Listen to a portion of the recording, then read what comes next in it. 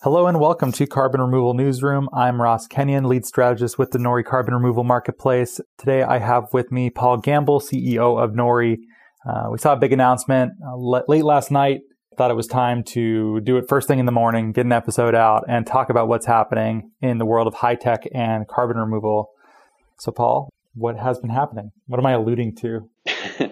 There have been a couple major announcements by a couple major companies that are involved in e-commerce, Stripe and Shopify, who have made very large, splashy commitments to spend money on removing carbon dioxide from the atmosphere.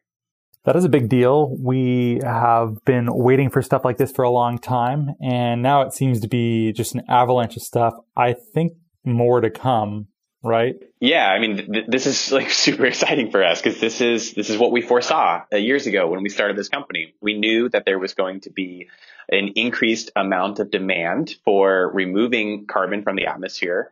And so we built Nori to be able to service that demand. And now we have these big companies making really, really audacious commitments to pay for doing so.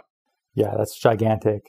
Well, why don't we walk through a little bit of the specifics of each of these? Stripe has made certain types of commitments. Shopify now has as well. What do we know about both of these programs?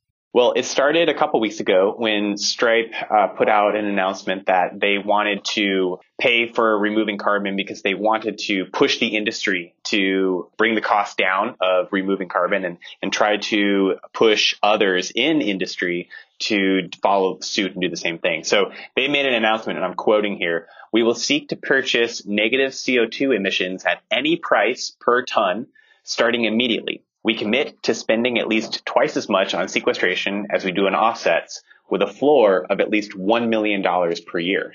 Kudos, Stripe. That's a big deal. Any price per ton just to get carbon removal going, that's a meaningful commitment. Yeah, they're acknowledging that some of the more very permanent methods of storage, like direct air capture into mineralization, is still quite expensive, hundreds of dollars, if not over $1,000 per ton. So they want to show up with the demand to help drive that price down. And what about Shopify? So Shopify followed suit yesterday with a nearly identical announcement. So they said, and I'm quoting again, "Shopify commits to spending at least $5 million US dollars annually to fight for our environment." They broke that up into a few different categories, but the relevant one here is that they will be buying $1 million of sequestered carbon annually at any price. Shopify is committed to investing that money into carbon sequestration, and their goal is to kickstart the demand and predictability of this market so industrial engineering can scale and the price can come down. Cool. That is very exciting. Why this sector? Why do they care about carbon removal all of a sudden? Well, in Shopify's case, they're in e-commerce. So as e-commerce industry has been growing, people are getting many, many more packages delivered to their door. I do this, you do this. Probably all of you listeners are getting a lot more packages delivered than you used to do maybe 10 years ago. And those packages require a lot of emissions in order to get them to your door. So Shopify is recognizing that their entire business model makes a rather large and outsized impact on the amount of carbon going into the air.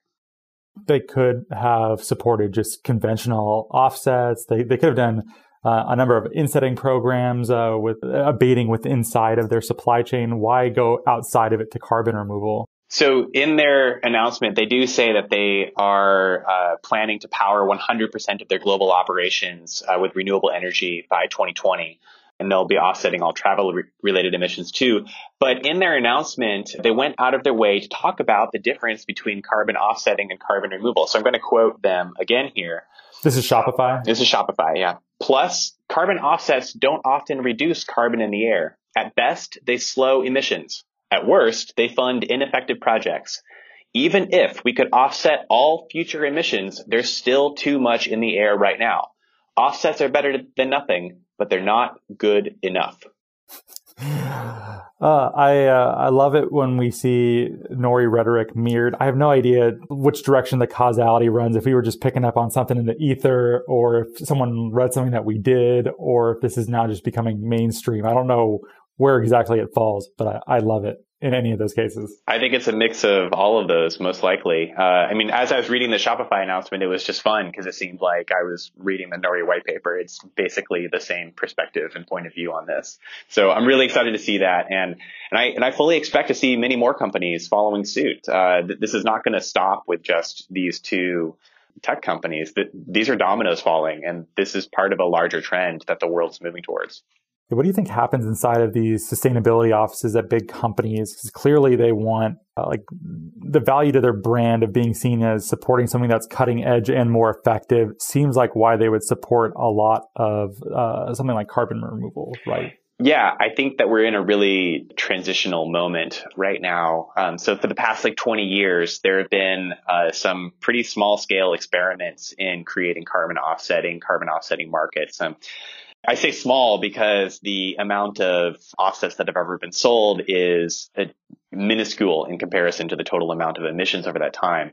So we've learned a lot of lessons from the way that those markets have run, and it's time to build the next generation and create solutions that actually remove carbon dioxide from the air. And there's a growing recognition from sustainability officers, from consumers, from employees of companies like the employees at Amazon who are organizing walkouts next week.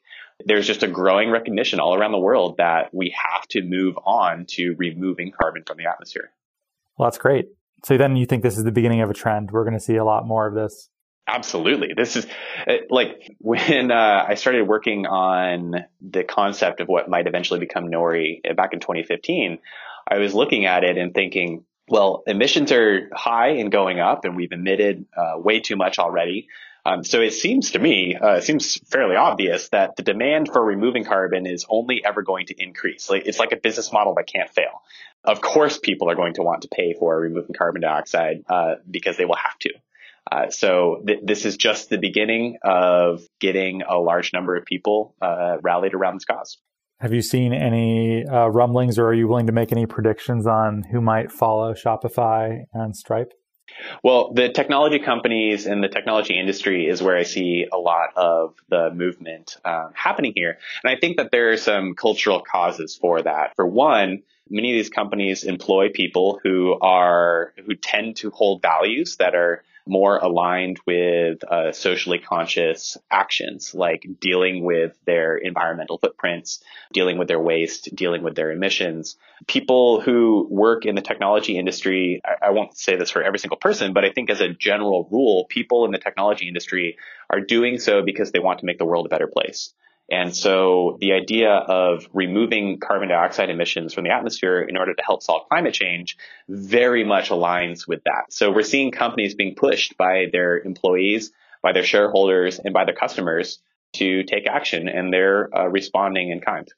Well, terrific. I hope you're right. I hope we see more of it. I think you're onto something, and I think that is a trend. So we'll keep our eyes peeled for more announcements. Hopefully they're fast and frequent.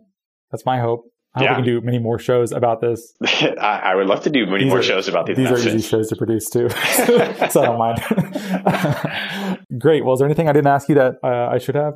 No, we're good. Covered it. Okay, well, thank you. That was Paul Gamble, CEO of Nori. Thanks so much for listening. If you like what we're doing here, please rate and review us on iTunes or Apple Podcasts.